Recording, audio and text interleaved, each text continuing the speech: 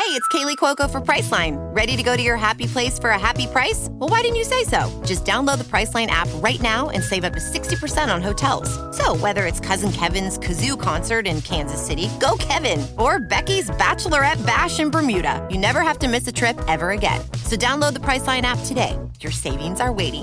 Go to your happy place for a happy price. Go to your happy price, Priceline. Hi, this is Nancy Olson Livingston, and welcome to TV Confidential. Ed Robertson, welcoming you to this week's edition of TV Confidential, radio talk show about television that will welcome back James Moses Black. Later on this hour, James Moses Black, one of the busiest and one of the most versatile character actors in movies and television today. James is one of the stars of Renfield. Renfield, the comedy horror movie starring Nicolas Cage that takes the legend of Dracula and turns it inside out. We'll talk about that.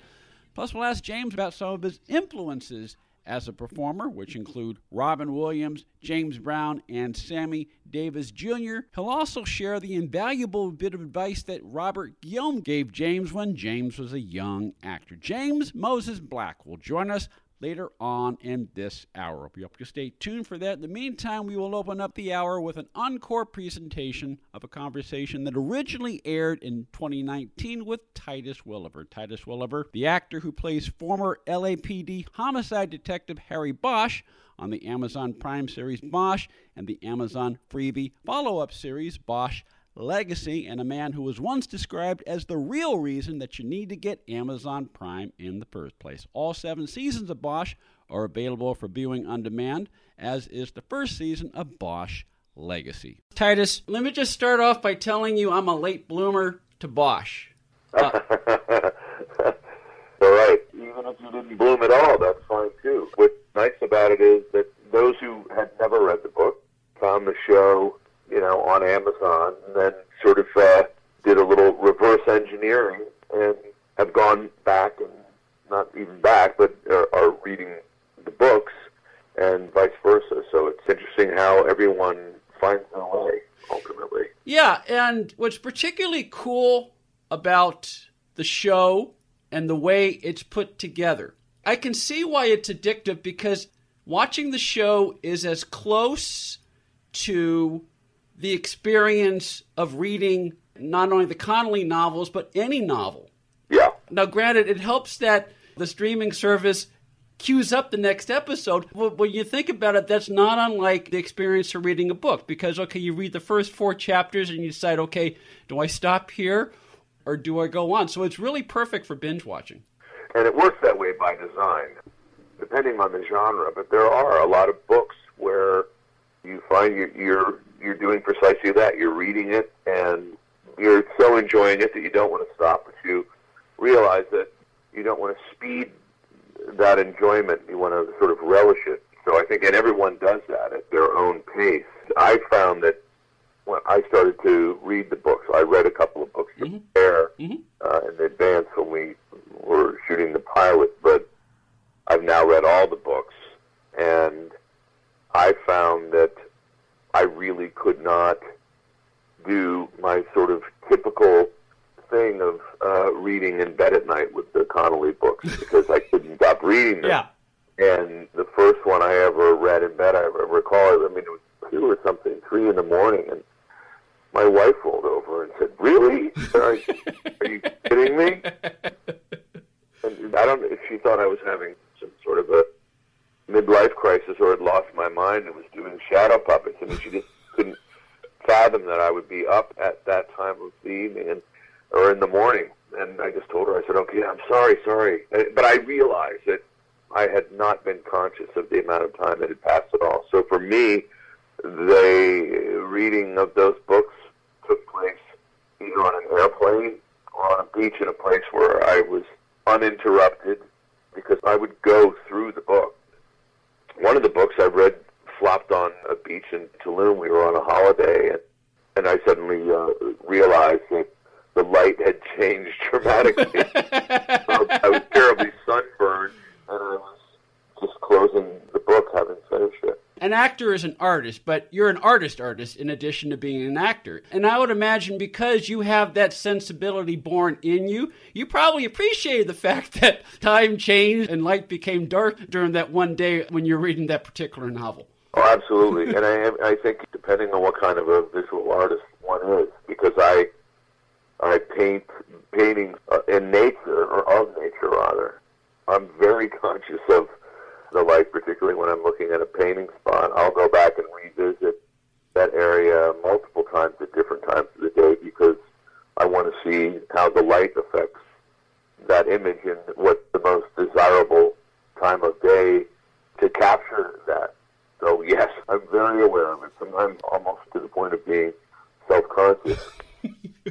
On the line with us is Titus Welliver. Titus plays LAPD homicide detective Hieronymus Bosch on Bosch, the Amazon Prime series based on the best-selling novels by Michael Connelly. Season 5 of Bosch will premiere later in 2019, while the first 4 seasons, first 40 episodes of Bosch are available right now for streaming on demand. You can follow Titus Welliver on Twitter at Welliver_Titus, as well as on Instagram at Titus Welliver Official, as well as at Welliver Art, where you can see some samples of Titus's work on his Instagram account. I'm not an art scholar, Titus, but from what I can tell, and I think you kind of alluded to this just a few minutes ago when you were talking about describing your own work, there seems to be an impressionistic vibe to some of your work. Very much so. And by the way, I am not an art scholar myself, so I kind of make it up as I go along, to be completely straight about it. Well, that's because you're an artist. You're a doer. Well, I studied formally and did all that, and obviously growing up with both parents being artists, my mother was a fashion illustrator, and then late in her career started to illustrate books. My father was a fine artist. He was an abstract expressionist, I would say, but he did landscapes. It sort of becomes the thing that you know. And my parents certainly did not push us in any direction whatsoever, but both parents had studios. And, you know, when you're a kid, particularly with my parents, that thing of saying that you were bored just didn't fly. So there was always, you know, my father had reams of butcher's paper and old coffee cans filled with crayons and magic markers. So it all sort of just kind of fell into place in that way. But going back to you sort of become what you know, I spent a tremendous amount of time with my father in the woods when he was painting. But he was a plein air painter. I mean, he would literally tramp, 15 miles on snowshoes out into the middle of God knows where on the Maine Canadian border up around Allagash, Maine, and with a 80-pound backpack with an easel and paints and the like, and set up his little French easel and do a study. And, it was harsh. It was, really harsh. Cold. And he could paint only for a certain amount of time until his hands would start to freeze. Yeah. But he had these battery-powered mittens that he could slide his hand into. So I think everyone in our family at some point or another experienced frostbite from joining him on those treks. But I found that was not the case. My source of inspiration was one that was maybe it was due to my frostbite. I found that I like to go into a place of power, I suppose, some place that really moved me, and sort of look at it and analyze it and from many different angles and different times of day. And that happens often. Sometimes I will be driving by a place in northwestern Connecticut where I have a home, and I've driven by that marsh 1,000 times and always thought to myself, it's a beautiful place. One day, at 3 o'clock in the afternoon, it's getting that summer orange coating over the tops of the trees, late afternoon light, and I'll stop the car and turn around. And so I've found paintings in that way several times, and I think that's sort of my process. But going out and being on the scene and doing the study and then going back into my studio and enlarging it is not how I do it. I kind of get the image in my head. I don't in any way preserve the image with photographs.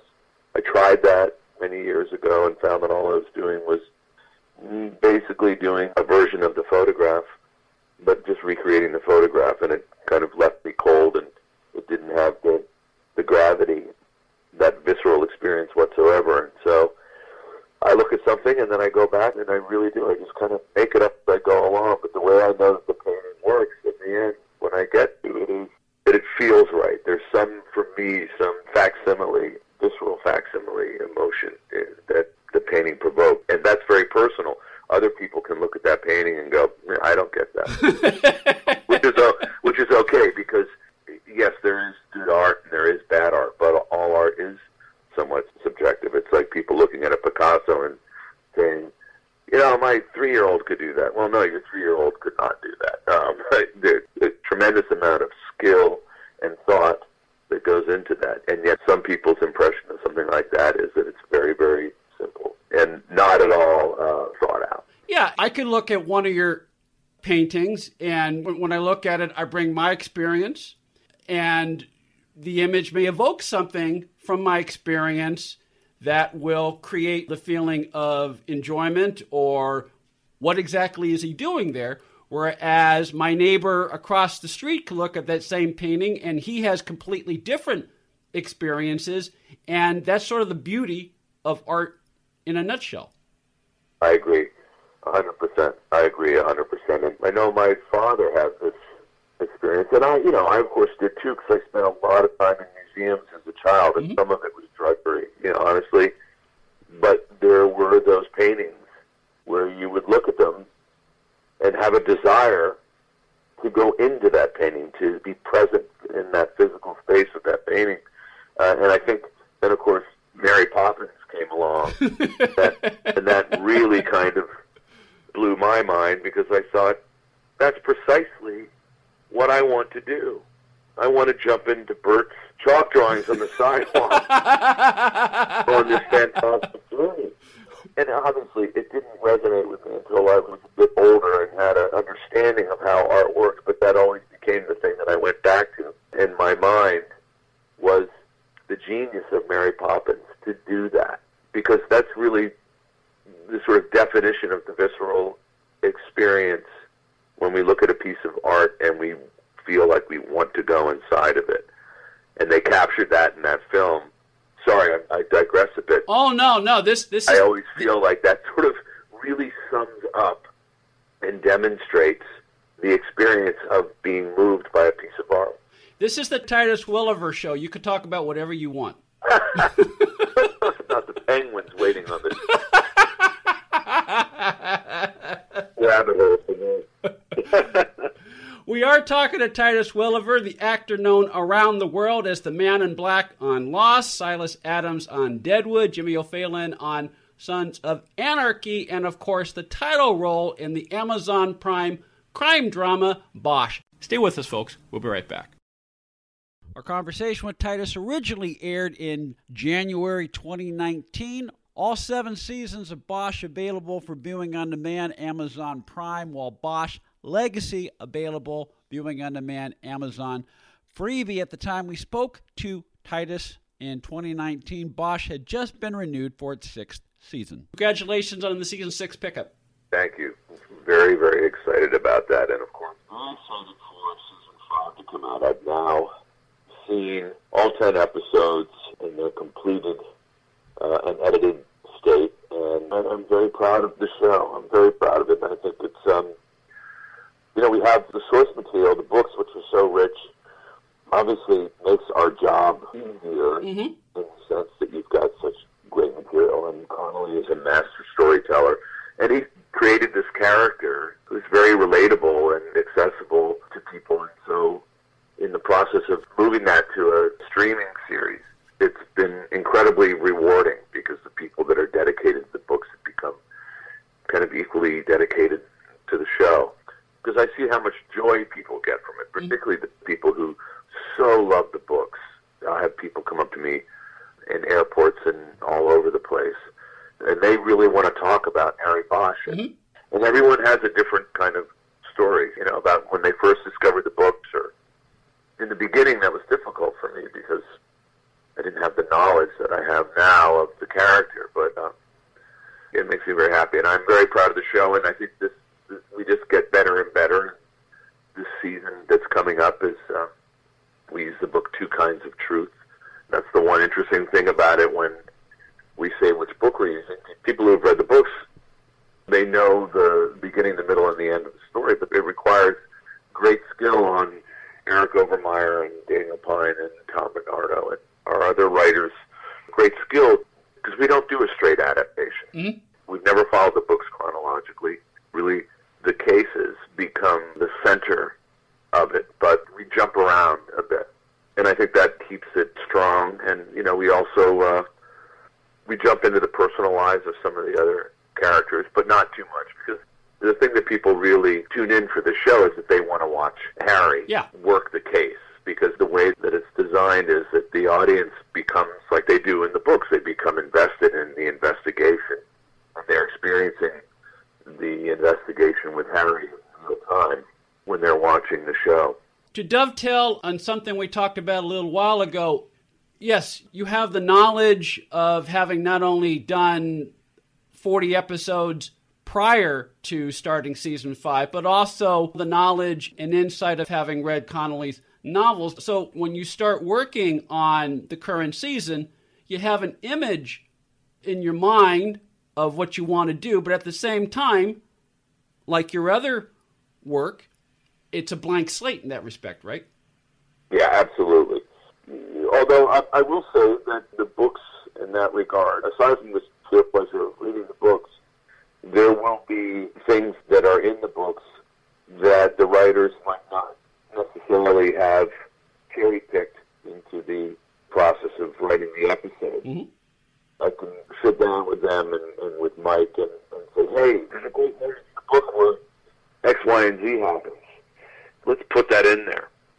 And a lot of the stuff, I call them Harry's Easter eggs. It becomes such a society of, I kind of laugh a little bit when people say, yes, well, this whole Easter egg thing is, and I say, it's not new. It's not anyone who's ever done puzzles, or it's a box of Cracker Jacks. Yeah. It's a gumball machine. It's all the things that people of a certain age grew up with. I mean, I'm sure when you were a kid, when you were walking out of the supermarket, you had those machines lined up, and some of them were grab bag things. They were like a quarter, and that was a big deal. My mother would be like, are you sure you want a full quarter on that? But, those are the things that you didn't know. You were either going to get some tattoos, and you might get a Super Ball, or some crappy little rubber guy with a plastic parachute attached to his back. But, we do a lot of those little gumball things. I'll find them in the books, or we've thrown a few things out there, particularly we like to pay homage to some of our favorite films. Season before last, when Bosch boards this boat of one of the bad Special Forces guys, and he's looking around, and he finds a bunch of cash, and then he finds his fake IDs, and on one of the passports, it says Walter E. Kurtz. Marlon Brando's character. The horror. Yeah, exactly. Yeah. So just those little things, those things will go by, and then all of a sudden somebody will pop up on Twitter, and they'll have nailed it. We've got a couple this season. One that I know is going to be particularly tricky, but I know eventually someone will find it, call it out. And those things are fun. Aside from the whole process of making the show, there's a great deal of fun doing things like that and finding new things in the book to pop in there. I don't have a mustache, and Harry Bosch has a mustache in a lot of the books, and people have oftentimes said, why don't you have the mustache? Why don't you have the mustache? So I said to Connolly, I said, well, we have this opportunity now. Harry Bosch has been suspended for 6 months. So he can't go to work as a cop. So let's just say, for argument's sake, that he decides not to shave. Mm-hmm. Decides not to cut his hair. So when we come back, we find him with a big old beard. Yeah. Well, yeah, but he can't have a beard. And I said, no, I know he can't have a beard as a cop. He's not Serpico. But let's do a scene where he shaves it off and leaves the mustache. And then Connolly and Overmyer said, well, no, let's do it when he's FaceTiming with his daughter and leaves the mustache, and she kind of goes, no. Let's at least give the hardcore Harry Bosch fans of the novels, let's give them a glimpse of Harry with a mustache. Yeah. And I have to say, I just call those moments a smile. It's a little smile and a tip of the hat. I mean, I've wanted to do a season with the mustache, but the guys always go, no, let's not do it. Well, plus, there's a fine line. You have to acknowledge the readership of the Connolly's novels. I mean, what was it, 58 million copies sold, something like that? That's just a couple. That's a big audience, but at the same time, Harry, the TV character, is not Harry, the character in the novels, because the TV series is a separate sort of thing. So while one is grounded in the other, they're both separate things. So to me, that's why Harry doesn't have a mustache in the TV show. Yeah, no, and it would be, also just from, although beards are very, people always laugh because as soon as I stop shaving, as soon as we finish shooting the show, there's two things that happen. I stop shaving, and I always get the flu. So you imagine the flu. All the months that went through the show, if I sneeze, I go, no, I can't get sick. Because I'm working every day. Yeah. Like, I can't get sick. So I spend all that time finding every kind of wellness concoction that I can have to absolutely ensure that I will not get sick. Typically, by the time we roll around, because we finish about a week after Thanksgiving, the week before Thanksgiving or a couple weeks before that, crew members, all of a sudden you go, oh, where's Sarah? Oh, where's Bill? Yeah. Everybody hangs on, and it's inevitable that it catches up and creeps in. Do you take Airborne? Yeah, I find with a lot of those homeopathic things, timing is the essence. Yeah. Stuff. It's like that stuff that it took me 20 years to learn how to pronounce it, oscillococcinum, which, you see in every health food store. Yeah. But, that stuff is, I love that they say, at the first signs of feeling poorly, are you kidding me? Sometimes I just wake up in the morning, and for whatever reason, it can be, maybe the air conditioning was set a little bit too high, so I'll wake up and go, oh, could I be getting cold? Let me start taking some oscillococcinum. It never works for me. I'll run to the stuff, and of course, I'll realize that I've completely missed the wellness trolley. Yeah. I say to the guy, hey, I don't want to take that stuff because, no. But, it works. You just have to get there at the right time. Yeah. So, well, that's kind of ridiculous. You can get some of these Theraflu things or whatever, and I call it the bombing of the flu. And then, it's a three-pronged attack with all of that over-the-counter stuff and sleep, and typically you can get through it. We're talking to Titus Welliver. Titus Welliver, the star of the Amazon Prime series, Bosch. We'll take a quick time out, and we'll continue our conversation with Titus here on TV Confidential.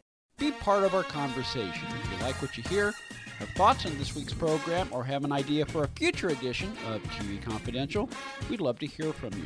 You can email us at talk@tvconfidential.net, talk@tvconfidential.net. You can also message us at facebook.com/TV Confidential, x.com/TV Confidential, or at TV Confidential on Instagram. And if you're listening to us on the TV Confidential podcast, please be sure to hit the subscribe button. This portion of TV Confidential is brought to us by our friends at Front Porch Realty, the community of realtors in the Northern Bay area of California that is committed to finding the solution that is best for their clients. Whether you're a first-time home buyer or looking to sell or lease your property in Northern California, call Karen Strain at 415-886-7411 or visit frontporchrealtygroup.com for more information on how they can help you.